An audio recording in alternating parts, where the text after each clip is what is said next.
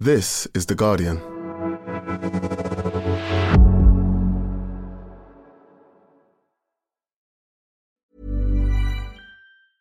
Ryan Reynolds here from Mint Mobile. With the price of just about everything going up during inflation, we thought we'd bring our prices down. So to help us, we brought in a reverse auctioneer, which is apparently a thing. Mint Mobile Unlimited Premium Wireless. How to get 30, 30, bit to get 30, bit to get 20, 20, 20, bit to get 20, 20, bit to get 15, 15, 15, 15, just $15 a month? Sold! Give it a try at mintmobile.com/switch. $45 up front for 3 months plus taxes and fees. Promo rate for new customers for limited time. Unlimited more than 40 gigabytes per month. Slows full terms at mintmobile.com. Finding your perfect home was hard, but thanks to Burrow, furnishing it has never been easier. Burrow's easy-to-assemble modular sofas and sectionals are made from premium, durable materials, including stain and scratch-resistant fabrics. So they're not just comfortable and stylish, they're built to last. Plus, every single Burrow order ships free right to your door. Right now, get 15% off your first order at burrow.com/ACAST. That's 15% off at burrow.com/ACAST.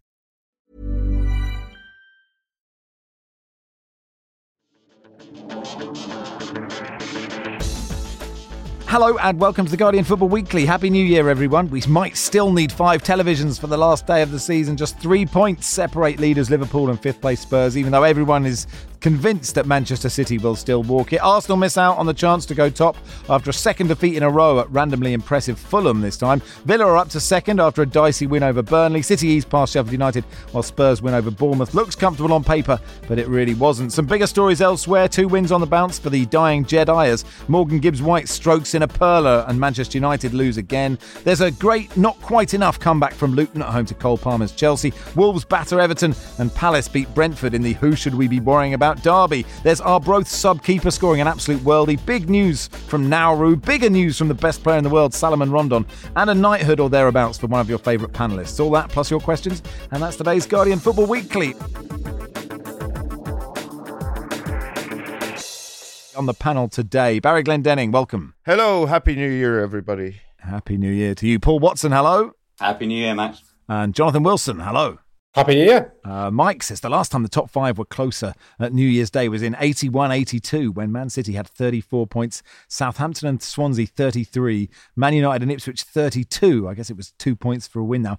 Do we have a title race, a real one? Please ignore that in 1981-82, Liverpool came from 10 back and won the title with a game to spare. Jonathan Wilson, do we have a title race? How many televisions will I need? 1. But probably actually none, because City will have won it by mid-April. City's fixtures now could not be kinder. They don't play another team in the top 8 until they play Manchester United on the first weekend of March. So you've got 2 months where, without having to play particularly well, they should win they should win every game for the next 2 months. And given the fallibility of the other teams at the top, that will give them a lead. They have been the great beneficiaries of Christmas in terms of the title race. Yeah, Arsenal have fallen away. I think Liverpool look fallible. I mean, they're all still there, but this was a great opportunity with City being away to put a bit of pressure on City, and teams just haven't done that. And they lose no players to AFCON or the Asia Cup, I think. Kevin De Bruyne is fit and his hair is luxuriant. So we'll get to City much later on. Let's start at Craven Cottage. Fulham beating Arsenal 2-1. Mark says, who knew North London has 2 Spursy teams? City Guna, who I think there are some Arsenal fans who believe we have an agenda against them, says, are you happy now, you pricks? Paul, what did you make of it? It was weirdly inevitable, wasn't it? I thought. You could just see from a pretty early stage. Well, actually, no, you couldn't. You could see from the point at which it became 1-1 that Fulham were going to nick it. And yeah, there's something very slow motion car crash about Arsenal at the moment. And I don't take any pleasure out of that, despite that accusation. I'm actually quite disappointed because I'd love there to be a title race. I've been massively enjoying there being a title race. And for Aston Villa to be in it has been surreally brilliant. But yeah, I think we as a neutral, we could have done with Arsenal not being very Arsenal-ish and just capitulating at this point of the season. And sadly, that seems to be what's happening. Mikel Arteta said it's a painful and sad day. What happened today, it cannot happen again. If we do that again, we're never going to have the chance to do what we want to do. Today could have been a beautiful day to end the year top of the league. We have to look at ourselves in the mirror because today's performance is the worst we've had this season. That is for sure. Yeah, 0 points from West Ham at home and Fulham away is with pretty much your strongest 11 as well, Barry. They're sort of one of the few teams when you can't say, well, they are decimated by injury, is not title-winning form. Yeah, I thought they would swat Fulham aside, I have to say. I thought they'd bounce back from... It wasn't a terrible performance against West Ham, but, you know, they were very profligate and had 30 chances, shots, whatever, and didn't score. And then they go 1-0 up inside a few minutes at Craven Cottage, and you think, yeah, grand, they're going to score 4 or 5 and have this won by 60 minutes. And that proved very not to be the case. And I was surprised by how bad they were. And they looked like a team that had run out of ideas and just slinging cross after cross after cross after cross into the Fulham penalty area, and very few of those crosses were meeting players in Arsenal shirts. And I think they got exactly what they deserved from the game, which was nothing. And I was surprised. Yeah, Barney Ronnie writing on that subject about the number of crosses says, look, across the Premier League season, only Luton and Everton have attempted more crosses than Arsenal, but Luton and Everton have a game geared for that kind of attacking energy. And since they beat Luton 4-3, they've won league win in 5, scored 4. And Barney says the same game rolled out each time, a sense that opponents have worked Arsenal out, have learnt how to keep them at bay a little too easily. Is that fair, Wilson? You know, it's give it to Saka. He's doubled up, but he might do something brilliant. Someone might be free elsewhere. Yeah, I think Newcastle showed the blueprint. And there may have been teams before, but that was where I sort of first really saw it. Was they doubled up on Saka and Martinelli, and Arsenal don't, despite having Odegaard there, and I think Odegaard's form is actually been one of the few bright spots for Arsenal over the last few weeks. I think he is coming into form, but despite having him in the middle, despite having Havertz, who remains very much in and out, they just don't have creativity through the middle. And they also don't have one of those players who will just score a goal from nowhere. That it has to be through the process, and if you know what the process is, you can put steps in place to stop that. I don't know. I feel that this might be slightly unfair, but I sort of feel there's been a fragility about Arsenal since 2005. Since they won that cup final, they probably shouldn't have won in 2005.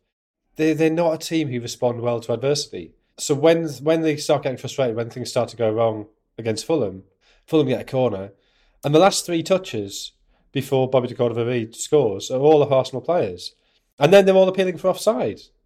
You know, it's sort of it just feels like there's a lack of the edge you need to win titles, and I think we saw that towards the end of last season. Was all that debate? Have they bottled it? I mean, I think to an extent last season the limitations of the squad were exposed, but there was also the 2 things can be true at once. I think you look at the games at Liverpool and West Ham last season, and they were actually quite similar to the last couple of games. They start games well, suddenly just it fades away. So even the point they took at Liverpool, when was that? 4 games ago. They started that game really well. First 10 minutes of that game, you thought, actually, they are really good. They started that game well and faded. They started well against West Ham and faded. They started well against Fulham, got ahead again and faded. And that seems to be an ongoing thing, that they, as soon as teams come back at them, they panic a bit. The window has slammed open, Paul, or gently opened, or whatever verb you want to. Is that the verb? No, that's not the verb, is it? To window. To window.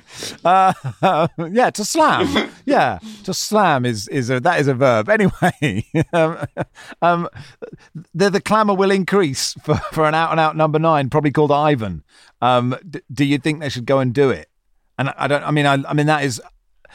I don't expect you to know what is going on with each team's FFP. Yeah, I mean that's the unspoken. So I saw a brilliant feature where they asked fans of each club what they were hoping for from the window. And more or less every club said, "Yeah, there's these players we're lined up with. Would love us to get them. Pretty sure we can't get them for FFP." And that was basically the entire thing, because nobody understands or can kind of work that out. So yeah, I mean, is Ivan Toney the answer? They could not have looked more short of striking options at Arsenal, really, could they, against Fulham? I felt quite sorry for Nketiah. He just did not look like he would score in several weeks, to be honest. Even if the rest of the players left the field, I wouldn't have backed him. So something has to be done. Yeah, Tony would fit the profile. Can they sign him? I have no idea. You'd have to talk to someone who understands FFP. And if you can find that person, you're doing very well indeed. Kieran Maguire is... Kieran Maguire, the Price of Football podcast is... he's that guy. Get he was him. very much in demand on, I think it was Christmas Eve. What happened on Christmas? Oh, yes, Ratcliffe takeover was confirmed, and Kieran Maguire's Christmas was duly ruined. He's a very obliging man. He was on every news outlet on the planet, I think. As far as I know, it wouldn't be an FFP problem. It might be a don't necessarily have the funds problem. I think Ivan Toney would certainly be an addition to the squad, assuming he doesn't come back from his ban like 25 stone weight and has forgotten how to play football. I presume he's in pretty good nick.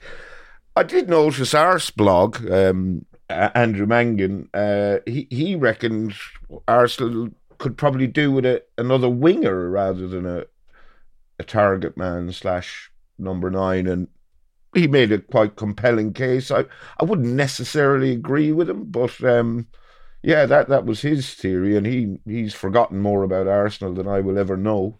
I like the idea that Brentford sell Ivan Toney for 80 million, but they say no, you can't see him until we've got the money. Yeah.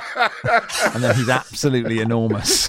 He's like in that tight fit Arsenal shirt, and it's like his little belly, enormous belly rather, is just poking out the bottom, and he's there, and you're like, oh no. Anyway, Mike says, what's going on at Fulham? Can't score for shit for the first 10 games, 2 5-0 wins in a row, lose to Burnley and Bournemouth, and then beat Arsenal 2-1, who are title contenders. How has that happened? Wilson, how has that happened? I think it's probably 2 players coming into form. Raul Jimenez looks to be not necessarily back to his absolute peak as he was at Wolves, but definitely he seems to be regaining confidence, and that's good to see.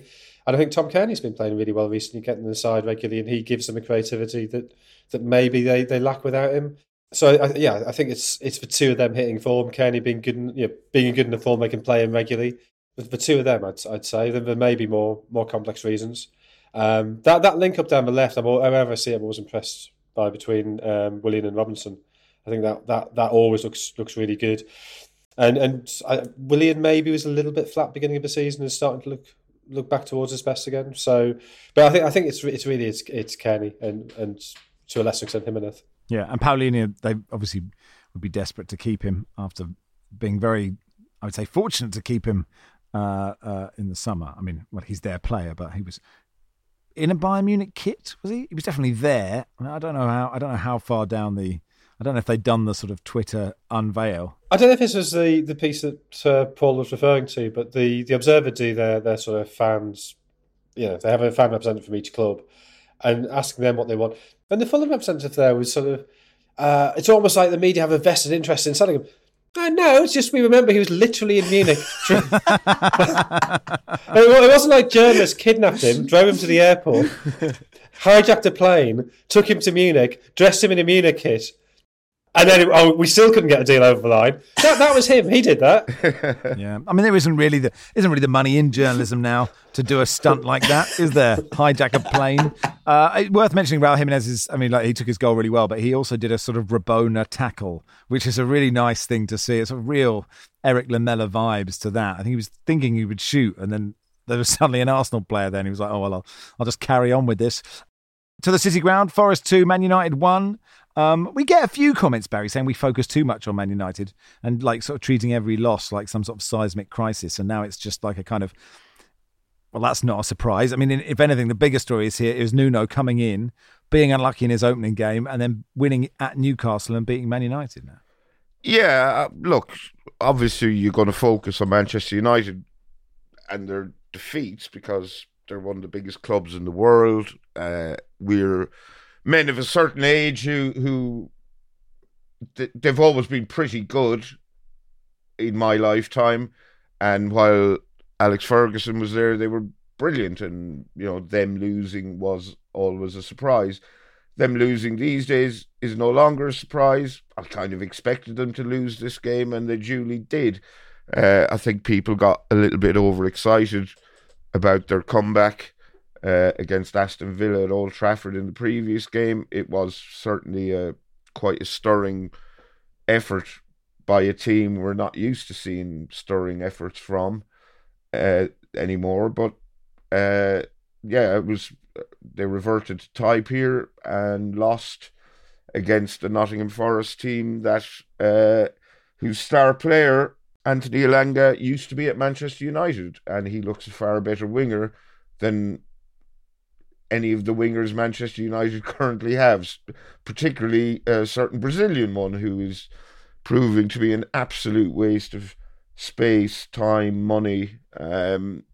And, you know, obviously clubs sometimes get rid of players when they're young and it comes back to bite them. But, yeah, we will probably get grief for focusing on Manchester United's shortcomings when we should be maybe focusing more on the qualities of the teams that beat them. But the fact of the matter is, they don't take much beating these days, do they? You don't have to be particularly good to beat Manchester United because they're very easy to play against. And actually, I almost feel, Paul, that Man United are in a falsely positive position. They're actually too high up the table. When you think about the games they've won, I can't think of many games where they've comfortably won this season. Like every win has been they've come from behind, or they've done something. Scott McTominay's done something ridiculous in the last minute. Like they could be in like a much worse position. Could be in a relegation battle. No, I don't think that's quite fair, because I also think the same thing is exactly what we're bemoaning them for. So I think what really strikes me at the moment is the lack of, I know it's very simplistic, but the lack of fight. It feels so often like when you grew up, I grew up watching Sir Alex Ferguson's side, you would basically see them 3-0 down at 85th minute and you'd think, yeah, they'll get a draw out of this. And they probably would. But that was that kind of attitude the team had. At the moment, it just feels like something mentally there is telling them there's no chance when they go behind. So I think it'd be a bit unfair to bemoan them for the hard-fought results, like the Villa result. I think that was exactly the kind of result that showed what's lacking. And I actually did take, from their perspective, quite a lot of encouragement from that. So I was quite shocked by the Forest defeat. But yeah, it honestly just feels like a shadow of a club, and it feels like it's problem after problem. And I'm not sure Ten Hag has got what it takes to stick this one out, to be honest. I'm not seeing a lot of progress personally from him, but I'm not an expert on Man United, but I don't think I'm seeing an awful lot that's changed over the last, I don't know how long he's been in now, but quite a while, really. Camera angles make great goals, and the angle for Morgan Gibbs-White was absolutely perfect to just see that bend round. It's such a lovely finish. Have you, Wilson, been impressed with what Nuno has done? What has he done that Steve Cooper wasn't doing? It's difficult to say, because I think, I've watched the two games live. The last two games live are 2 wins, and I haven't seen a huge amount of Forest live this season. And they were quite different games. I mean, the first game, that game at St James's, it was all about, I guess, in both games, there's to an extent they were sitting deep, using the pace of Elanga and Hudson-Odoi. But the game against Newcastle, I found Chris Wood was absolutely central to that, whereas this is more about Gibbs-White. And I think whether it's Nuno doing this or whether it's just United's failing, but United often have a gap just in front of the 2 centre-backs. So if you look at how Guardiola teams set up or how Tuchel teams set up, they often have this sort of trapezium shape out of possession where they have 3 defenders. So there's often 2 centre-backs with a centre midfielder dropping in, and then 2 other players dropping in front of that 3 to create this sort of 3-2 shape, which it appears over 100 years of football history. If you look back at what the WM was, that seems to be a very solid shape to stop the counter. You look at United, and not only is it not 3-2, it's not even 3, it's often 2-0. And Kobbie Mainoo was notionally the deepest lying centre midfielder in the first half, and he was very rarely in that space. Like, he's 18, it's that's a vital position tactically. It may not be entirely fair to ask an 18-year-old to do that, but then to replace him with McTominay rather than to supplement him with McTominay seemed odd. That you think if that's an area where you've got a shortfall, put an extra player there. Don't put in there another player. And McTominay, you see him for Scotland, He's a box-to-box midfielder who scores goals from deep. To use him as your deepest line midfielder, at the very least, it suggests a failure of recruitment. I think Christian Eriksen just doesn't have the engine anymore. So if you're playing him as sort of the sort of the second most offensive of the three with Bruno Fernandes, he just doesn't get back.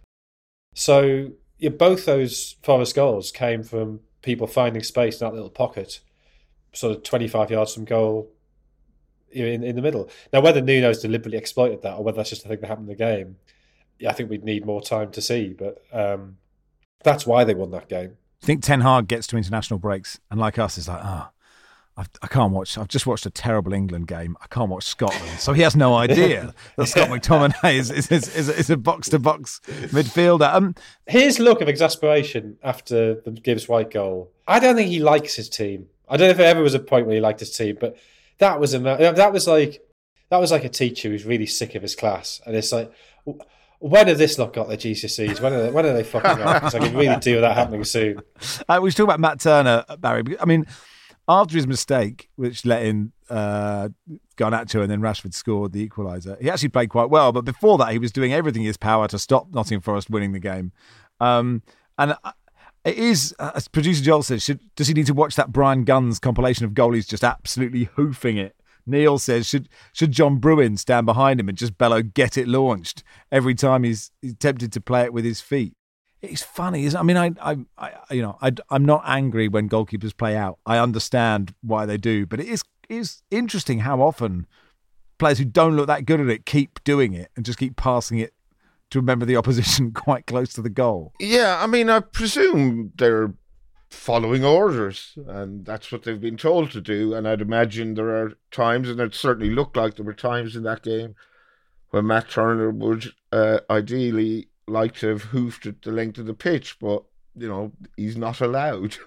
And it's very much a risk-reward thing, but he seems quite a good goalkeeper in terms of saving goals, but he isn't particularly good with his feet. And I refer to us, as being gentlemen of a certain age. There's probably a load of listeners to this pod who don't remember football when you were allowed pass back to the keeper and he could pick it up, And when that law got rid of, a lot of goalkeepers got seriously found out because they just could not play with their feet. They couldn't, even hoof the ball clear properly. I think there was a few goalkeepers, and I'm not going to name them because I'm not sure if I'm exactly right. One was a Sheffield United keeper. It more or less ended their careers, the back pass law being amended. And I presume it's something you can learn, but it's going to take a while to learn. Yeah. And can you afford to let someone learn on the job? Because I quite like Matt Turner as a goalkeeper, but yeah, he's a nightmare when the ball's at his feet. It is interesting, isn't it? I mean, the football before the back pass law is so ridiculous. It's so ridiculous that anybody, just go 1-0 up. And the amount of times there's one, is it Graham Souness absolutely hammering the ball back to probably Clements? I don't know. No, it's when he's playing for Rangers, isn't it? Is it for Rangers? The famous one when he's in the opposition half and he turns around and whacks it back, yeah. Yeah, the keeper just picks it up, goes, there you go.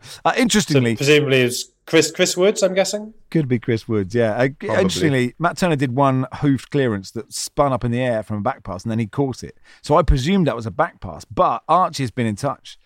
Who was listening to us on the radio and me talking about this, saying, Arthur Max openly got the back pass law wrong on the radio this morning. The clearance by a goalkeeper resets. Therefore, picking up the ball is allowed. So if you get a back pass and you smash it into the sky, but with enough backspin to catch it again, then that's okay. Is it time for Lars to host a laws quiz to determine who is allowed to comment on refereeing decisions on the pod? I hold my hands up. Anyway, that'll do for part one. Part two will begin at Kenilworth Road. Selling a little or a lot? Shopify helps you do your thing however you cha-ching. Shopify is the global commerce platform that helps you sell at every stage of your business. From the launch your online shop stage to the first real-life store stage, all the way to the did we just hit 1 million orders stage. Shopify is there to help you grow. Shopify helps you turn browsers into buyers with the internet's best converting checkout. 36% better on average compared to other leading commerce platforms. Because businesses that grow, grow with Shopify. Get a $1 per month trial period at shopify.com/work. Shopify.com/work. Finding your perfect home was hard, but thanks to Burrow, furnishing it has never been easier. Burrow's easy-to-assemble modular sofas and sectionals are made from premium, durable materials, including stain and scratch-resistant fabrics. So they're not just comfortable and stylish, they're built to last. Plus, every single Burrow order ships free right to your door. Right now, get 15% off your first order at burrow.com/ACAST. That's 15% off at burrow.com/ACAST.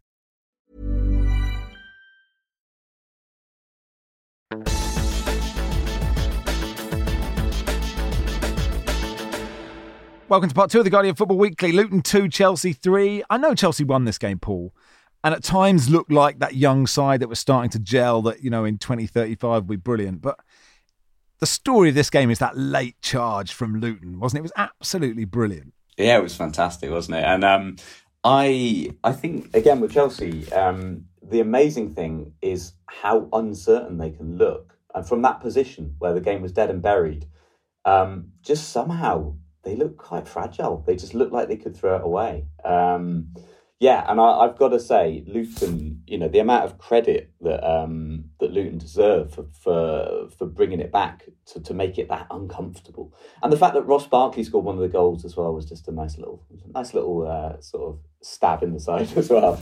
But I think Rob Edwards is doing a brilliant job, and I think he's a very impressive character. I think on and off the field, I've been really impressed with him. Actually, I live near Forest Green, so he's remembered very fondly for his getting them up. That was kind of the first job that made him, taking them up.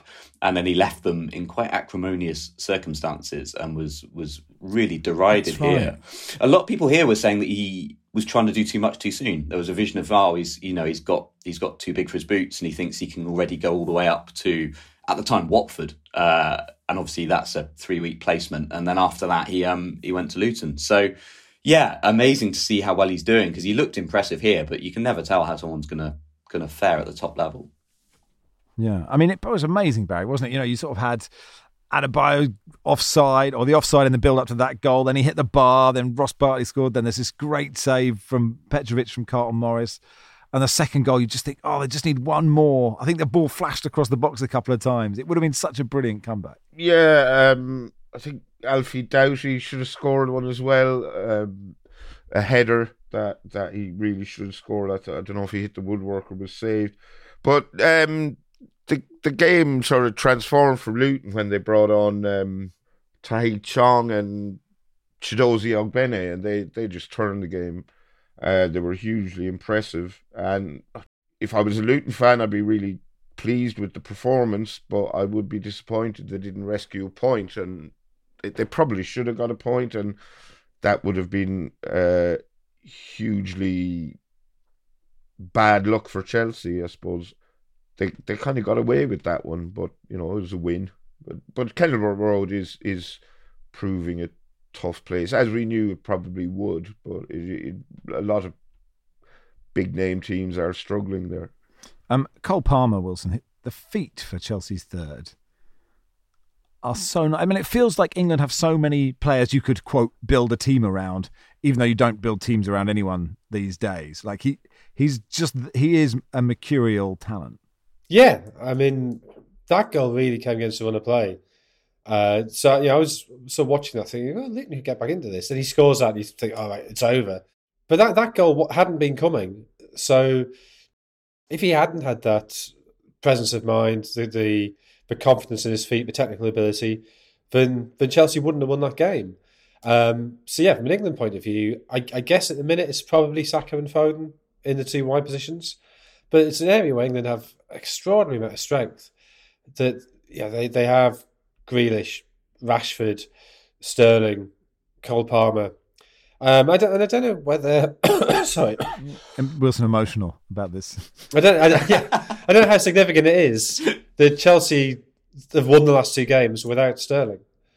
Sterling had that flicker of good form at the start of the season, but every time I think one of Chelsea's problems is they just have too many players like him, like Nicholas Jackson, who seem to panic every time they have to make a decision. Because Nicholas Jackson, particularly in the Palace game, some of his link-up play was really, really good. Then every time you gave him a shooting opportunity, just blind panic. And Sterling's always, when Sterling's short on confidence, his decision-making is terrible. Whereas Cole Palmer at the minute is the exact opposite. He just doesn't seem to feel fear or anxiety at all. So you think of that penalty against City, 6 minutes into injury time to make it 3-3. 3-3, 4-4, 5-5. I don't know. Lots of goals, level. 4-4.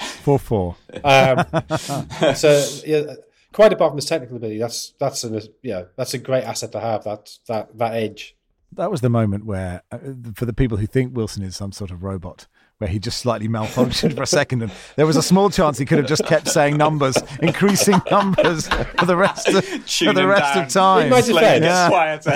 In my defence, it's 9 a.m. on New Year's Day, and I have a slight cold, and I didn't get to bed till quite late last night, and I drank quite a lot because it was New Year. Yeah, good for you. In many ways, I'm the hero here.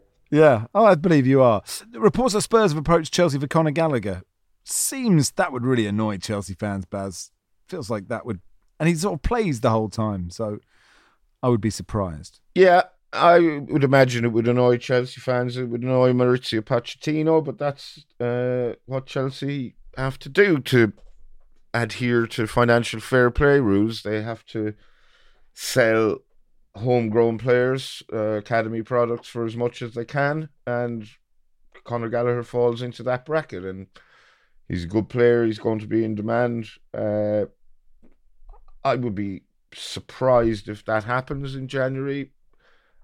Actually, would I be surprised? No, I don't think I would. I'm not sure anything Chelsea would do would surprise me in the transfer market. You wouldn't fall off your chair if it happened, would you? I mean, it wouldn't be that kind of surprise. How many pints have I had when it happens? It's not a question I ever ask. No, I wouldn't fall off my chair. I wouldn't fall off. My jaw would not hit the floor whether I'd fallen off my chair or not. But you can kind of see why it makes a certain amount of sense. But I would imagine Maurizio Pochettino would be very annoyed if he was forced to sell him. Well, if they want to bring in a centre forward and say they're going for Ivan Toney is not going to be cheap because Brentford have got absolutely no incentive to sell. Chelsea probably have to clear some FFP space, and the way you do that, we've learned, is to sell academy products, of which Chelsea have 2 left, who are Gallagher and Reece James. So between those two, I don't know, maybe you think Malagusta's playing so well and Reece James is always injured, so Reece James is the expendable one. But at any point up to about 2 months ago, I think you'd have been saying Conor Gallagher's the expendable one. And if it's a choice of Conor Gallagher or Ivan Toney, maybe Pochettino is a bit more inclined to take that deal. It's a good point. I did prefer it little when you were just going 7-7, 8-8, 9-9. Tom Lockyer released a statement over the weekend saying, I'm doing very well and feeling very much myself after the cardiac arrest I suffered in Bournemouth. The reason I'm doing so well is all down to the heroic actions of the players, staff, doctors and paramedics. I feel thankful that this happened to me surrounded by those heroes. They saved my life. I'll never forget what you did for me. He also called for more people to learn CPR, saying you never know when you might need it. I cannot stress enough how important it is for as many people as possible to know CPR. It literally saves lives like mine. Please check out the British Heart Foundation website for basics or get yourself on a course. A very good message. To Villa Park then, Villa 3, Burnley 2. Villa they deserved it, but they were lucky. The penalty was a penalty, however angling Vincent Kompany was. But it sort of looked like it bounced out and then bounced back in again. It was like... Or I thought maybe it hit James Trafford, but it went in. Maybe it's the perfect penalty. Yeah, I thought it hit him too, but I don't think it did it? It was just this weird... I think it was just the universe saying that all right, Villa do have to win this one. But it was very scrappy, and I think after that sense that perhaps this momentum's going to dissipate now, and so like a really big win for Villa, because I think you could easily see... after surrendering that lead to Man United, you could easily see it then, this is where the wheels start to come off. But it's kind of a testament to them that they did win that game where I don't think they really had much right to win it. But they did. And they remain, in my opinion, in the title race. And I'm looking forward to So continuing to say that to cover myself in case they do a Leicester and I can be the one that's smug about it. Yeah, I mean, they are joint top of the league, so like surely they are. Yeah. Like it's sort of harsh not to be. I know what you mean. Like it still feels like people saying, well, they're not really, but they are. Okay, Liverpool have got a game in hand, but like, that is such Barry, a staggering achievement for Villa, isn't it? Just to be where they are at this stage. Yeah, and I don't think anyone saw it coming. It's really a damning indictment on Steven Gerrard, who, as far as I can tell, is failing currently in his current job in Saudi Arabia. And he was predicted to be a future Liverpool manager. It seems zero chance of that happening now. But Unai Emery has done a remarkable job. He sort of takes defeats in his stride after the Man United game, when you would thought he'd been really downbeat and possibly angry. He was interviewed and he was very much looking on the bright side. You know, we have X number of points. We're doing fine. It was a defeat. These things happen, but got away with this one a little bit, I think. But it's a good win. Douglas Luiz's penalty, I was just checking there because his name has completely escaped me. But I had Soccer Saturday on, or Gillette Soccer Saturday on Sky on, and who's the pundit, newish, who I always get confused with Michael Brown, but isn't Michael Brown. Michael Dawson? Michael Dawson, yes, thank you. Michael Dawson was, I think, describing the penalty, and it just seemed to take so long for Douglas Luiz to take this penalty. And, you know, Michael Dawson, yeah, the ref's blowing his whistle. Yeah, he's standing there. Yeah, still standing there. Little steps. Yeah, oh, he's hit the bar. It's come out. No, it's gone in. But yeah, just his description of the penalty seemed to take about 10 minutes. And I couldn't wait to see it later on Match of the Day. Like, what on earth was he doing that took so long to take this penalty? So yeah, made a very heavy weather of it, but it went in and Villa got the 3 points. What did you make, Wilson, of Vincent Kompany afterwards? You know, he was angry about lots of things. The penalty, which he thought was too soft. The referee was desperate to make a decision. The sending off, he thought was soft, and there was a handball, which I guess he was right on. He was probably right, but you know, it was in the running stride, and it was outside the box anyway. So yeah, to an extent, so what? You know, you also, I think you have to, with decisions like that, you have to say, well, could the referee realistically be expected to give that? Well, the body of the defender was in the way, so you can see why he couldn't see it. That's not why they didn't win the game. The red card, you know, when you've got a yellow card, don't pull somebody's shirt. Like, pulling a shirt is the most obvious, especially with VAR. I mean, I guess it doesn't go to VAR, but pulling a shirt you can see really easily. It was a bit like the first Brighton penalty against Tottenham. Don't pull somebody's shirt because it's so clear. There's no subjectivity there. You can see the shirt coming back in the hand. It's going to be given. The penalty was a penalty. It looked slightly odd because he kicked the bottom of his foot, but you know, maybe it was Duran, wasn't it? Yeah. Maybe he made more of it than there actually was, but he got kicked. It's a penalty. It's a foul. So, yeah, I think it's just a manager lashing out at the ref when, you know, it's the fates his own team have let him down. I mean, I think Villa actually, we'll see what happens with presumably they'll rest players in the FA Cup. We got the winter break coming up, so January, you know, the pressure of games eases a bit, and maybe they will be able to reset. But I think they've looked really tired, probably even since the second half of the Arsenal game. So you saw that the game in Sheffield United, you saw that this game, the second half against Manchester United. I think fatigue's a big issue there. So they need a reset in January, and if they don't get that, then I think they will start to topple. To Selhurst Park, Crystal Palace 3, Brentford 1.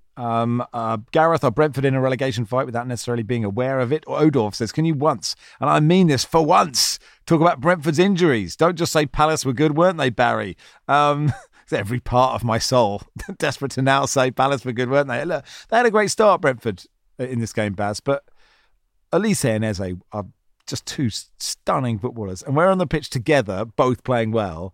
Like, it elevates Palace so much. Well, first of all, I'm pretty sure we have highlighted Brentford's injury crisis in the past, or their absentee list. Ivan Toney obviously isn't injured, but we have established he's massively overweight and forgotten how to play football. But yeah, Rico Henry's out, Buemo's out, and I'm pretty sure it's something we have sort of caveated their performance with. Lots of teams have injury crises or long lists of absentees. Newcastle, Spurs, Brighton, Manchester United. You just got to get on with it. And I don't think Brentford were... Well, I would say they were pretty bad in this game, but they could have got something from it. And maybe 3-1 isn't a fair reflection of the way the game ebbed and flowed. Yeah, Elise and Eze were class acts. I've never really been sure quite what Jordan Ayew is for, but he seems to be playing pretty well for Crystal Palace this season. And I think his good performances maybe get overlooked because everyone's so excited about Eze and Elise, who are comparatively shiny and new. But yeah, Brentford, I think, are in a relegation battle because it's difficult to see where the next win is coming from. They're normally a very well organised, disciplined team and who make great use of set pieces. That doesn't seem to be there at the moment. But I presume Thomas Frank has a hell of a lot of credit in the bank with Brentford fans, Brentford's owner. And they may well turn things around, but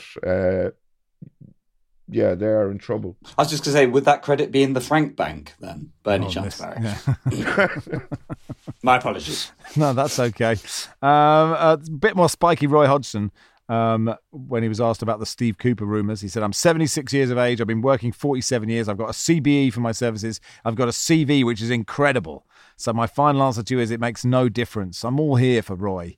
Just, sticking out there saying, I'm good at this. Well, I mean, the thing about Roy, he clearly just doesn't give a shit, does he?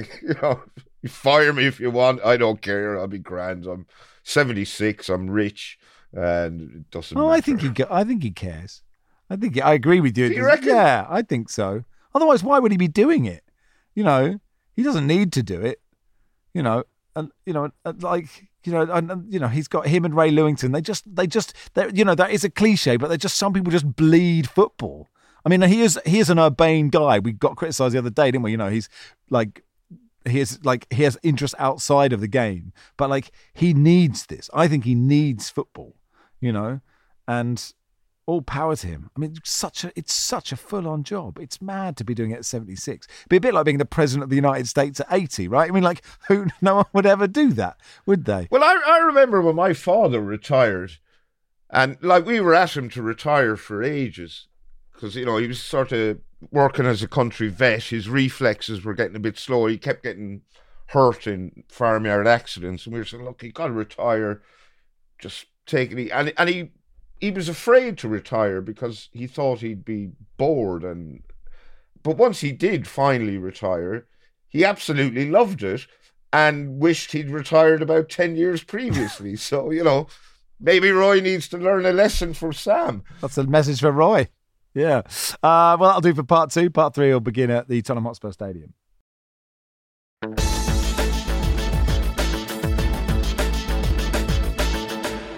Welcome to part 3 of the Guardian Football Weekly.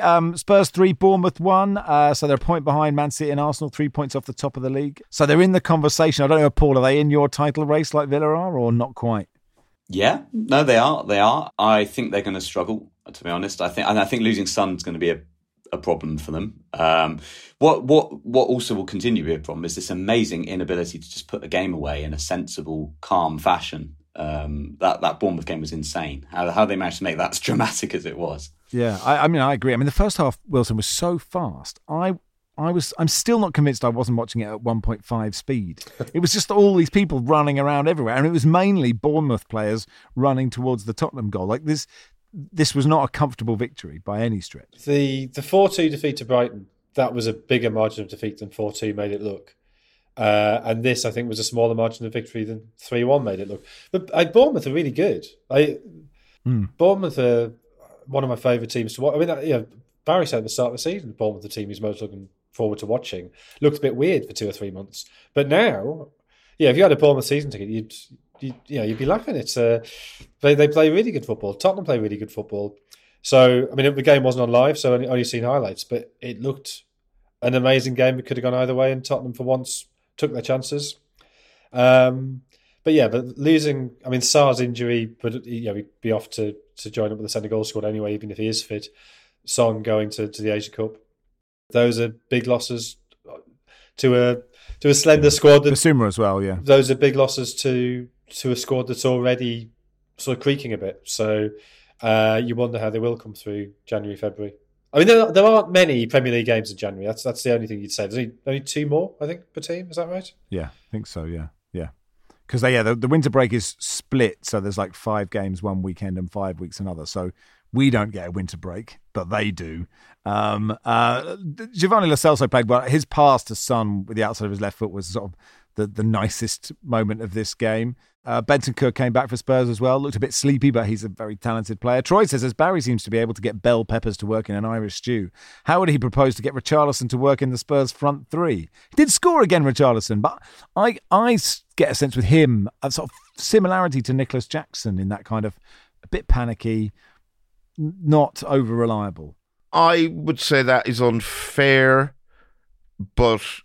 Okay. Yeah, I could kind of see where you're coming from, and maybe Richarlison, who is vastly more experienced and older than Nicholas Jackson, should be less of a headless chicken. I don't think he is as much a headless chicken as Nicholas Jackson. I think Nicholas Jackson will come good. With that analogy, were you saying he would develop a head as a chicken?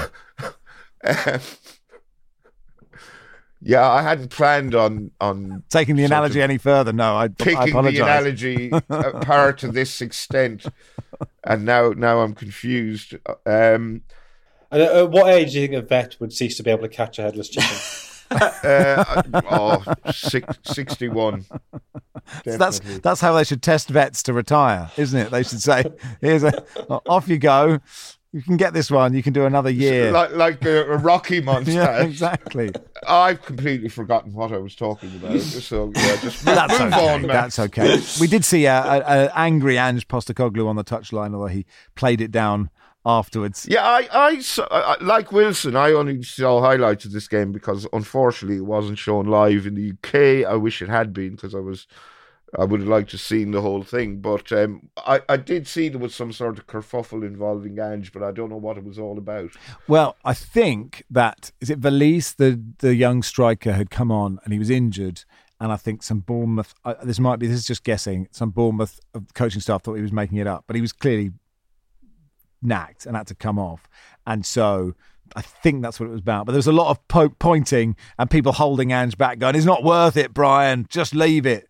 But it was fine after that. Wolves battered Everton 3-0. Gary O'Neill saying afterwards that he'd actually tried to have it postponed due to player fatigue, which producer Joel suggests is what the kids would call a flex.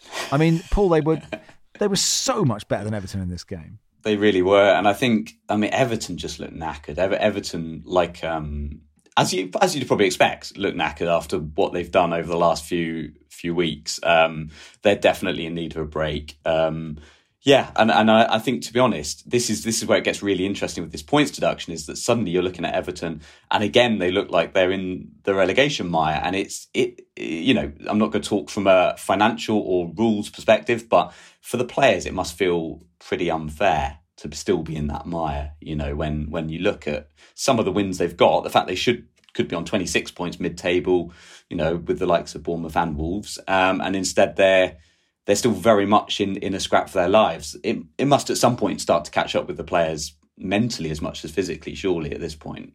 Yeah, they didn't have a shot on target, and actually, like in those previous games that they probably should have won at Spurs, they pushed City at least for 45 minutes, but this game they did look hopeless. It's worth remembering on the Wolves front, Wilson, that Ruben Neves left, Raul Jimenez, Matthias Nunes, Nathan Collins, they all left in the summer.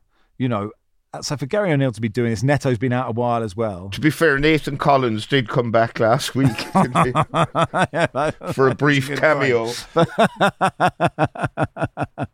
Yes. But that aside, those two passes aside, they've had it. Just hats off to Gary O'Neill. Sorry. They've had a great Christmas. Wilson went out to celebrate New Year's Eve and he's come back with tuberculosis. Where the hell were you? 1870. It's just at home. I had some lovely champagne and a very nice bottle of Côte d'Or. It was a good night. Clearly. Do you need a glass of water? Yeah, Wolves had a great Christmas. Hopefully Joel can work with that. Our apologies to Wolves fans. We will do you better service next time. Man City beat Sheffield United 2-0. Look, we've established that they are now the favourites, aren't they, Paul? Because they've just got all their players. De Bruyne coming back. Haaland, I think, is back relatively soon. I mean, I don't know that for sure. And when they have all these, Rodri is just so elite. You don't need to add goals to his game. He's got everything else. You've got suddenly Oscar Bob appears out of nowhere, plays this glorious weighted pass. Foden in the 10 is amazing. So, yeah, good luck everyone else. Yeah, no, they are definitely the favourites. They're not losing anyone in January, I think, and they've got Newcastle. They've got to go to Newcastle, but then the fixture list looks pretty kind. I think it's Burnley, Brentford, Everton. It's a very nice looking fixture list for them for the next few weeks, while other teams have it much tougher. I think it's you don't have to be a tactical genius like Wilson to pull that one out and say that Man City are probably the favourites. I'd say they are at the moment, but I am very much appreciating that there is a race, and I think there is a race there, and that's better than it's been in the past for us. So I'm clinging on to that. No, please do. Me too. Liverpool, Newcastle's tonight. West Ham, Brighton on Tuesday. We'll talk about both those games on Wednesday. Troy Townsend, MBE, for services to being totally honest. Good man. Yes. Yeah, I mean, of all the panelists, he was probably up there as most likely. I would have been slightly surprised looking down this Zoom call. Yeah, it's quite weird. I'm very much not a fan of the honours system and, the Liz Truss resignation honours list. Anyone who accepts one should be thoroughly ashamed of themselves. And yet, when I heard Troy got his MBE, I did an air punch and a yes. So I'm just a massive hypocrite. So well done, Troy. Yeah. I'm very proud of him. It's worth pointing out, Troy Townsend was not on Liz Truss's resignation. Yes, absolutely. Yes. List of awards. Anyway, for services to tackling discrimination, promoting inclusion in football. Good for you, Troy. We're very proud of you. Jamie says, if you don't dedicate more time talking about O'Broth's backup goalkeeper coming on as an outfield player and scoring a screamer than the Wolves-Everton game, I wonder what's happened to the podcast I know and love. Well, it's not difficult given what we've said. I think we've already given him more coverage. Ali Adams was brought on as a striker in our Broths game against Wraith Rovers. They were 2-0 down. He scored a swivelling volley, dipping volley. Absolutely stunning, wasn't it? Was he brought on as a striker in the way Stuart Pearce brought on David James as striker and left John Mackin on the bench, which I think more or less finished John Mackin's career? I forgive me for not being certain about our Broths squad, but I don't believe there were any other players they could bring on outfield. Yeah, I think they'd used all their outfield subs they had available. Then a defender was injured, and they thought he could do the least damage to them by playing him up front. And what a hit it was! He also scored a 55-yard free kick before in the past, so he's got history for this. He scored. If you have a look at this, it's an amazing goal. I think it's the first goal he ever scored. It's an absolute masterpiece. So I reckon he knew what he was doing. I reckon he 55. I reckon he fancied There's a bit himself. of luck in. I think once a free kick gets past 35 yards, there's a bit of hit and hope about it, if you ask me. Paul, anyway, talk to us about Nauru. All right. So if you insist, there are 6 sovereign states in the world that are not in a FIFA confederation. So you have the Vatican, Monaco, Palau, Federated States of Micronesia, Marshall Islands, and Nauru. And they've all actually had football associations at various points. apart from Monaco and Vatican, they are all also in Oceania. So you have these little nations that are off the football map. And Nauru had never actually had a proper FA, but they did have a sort of one by name that was inactive, which was brilliantly called the Nauru Amateur Soccer Association. So it was NASA, which I just think they must have done on purpose. They've never fielded a team in any football match. Only them and the Marshall Islands can say that. And their only pitch is like a rock-hard Aussie rules pitch. But now, as of last week, they have a British guy on the board called Gareth Johnson, and he has brought in a UK coach called Charlie Pomeroy, who works in Cambodia at a club called Angkor City. And they are trying to effectively jumpstart football in Nauru, on this tiny little island in the Pacific, the world's smallest island nation. And quite excitingly, they've got an ex-Premier League player, and they won't say who it is, but I know who it is, lined up to join their coaching team this year in a bid to play their first ever game, which is actually really exciting. I'm also quite biased about this region because obviously I started out in Micronesia, and so I also have to plug the fact that you might remember last year we were flogging football shirts. I was hawking shirts on this very show, in fact, Micro Cup shirts. So Federated States of Micronesia, another one of these nations that's not in FIFA but still plays football. They are launching their national football shirt, their first national football shirt since they had one in 2015 when they played their last national game. And it didn't go particularly well. They lost 46-0 to Vanuatu in 2015. So they're relaunching the national team in a bid to erase the memory of that by winning a game. And so they need to sell these football shirts, which are being made by Stings, STINGZ, Pro-Wear. And they are making these beautiful national team shirts that are being launched over the next few days. And all the sales are going towards trying to take a team from the Federated States of Micronesia to go and play someone and actually win, to finally put to bed this 46-0 defeat, which is somewhat sitting on the consciousness over there. Send us all the details on, and we'll, of course, tell everyone on the pod. Paul, that is love supporting these things. Wilson, two things for you quickly. Solomon Rondon, what's happened to the greatest player in the world? He's joined Pachuca in Mexico. So he helped River to the title last season. I think he got 10 goals in 30-odd games for them. He's 34 now. But it's an exciting time to be Solomon Rondon because Venezuela... Well, he's Venezuela's all-time leading goal scorer. I think it has been for some time. But they now look like they might qualify for the World Cup in 2026, partly because 9.5 of the 10 teams in Commonwealth qualify or something, but partly because they're actually winning games. So hopefully he could be there to lead Venezuela in their first ever World Cup in 2026. And he'll be playing for Pachuca next season. I'd suggest it's always an exciting time to be Solomon Rondon. That would be my feeling.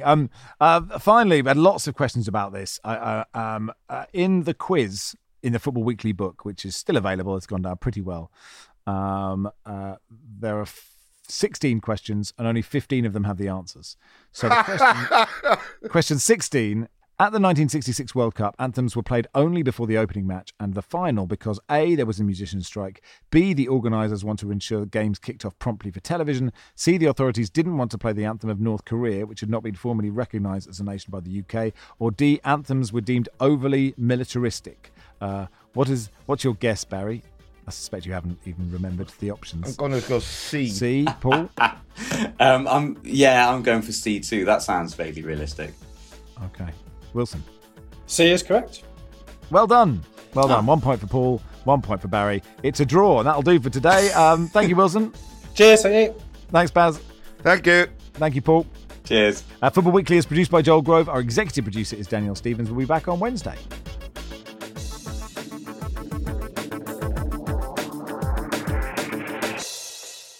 This is The Guardian.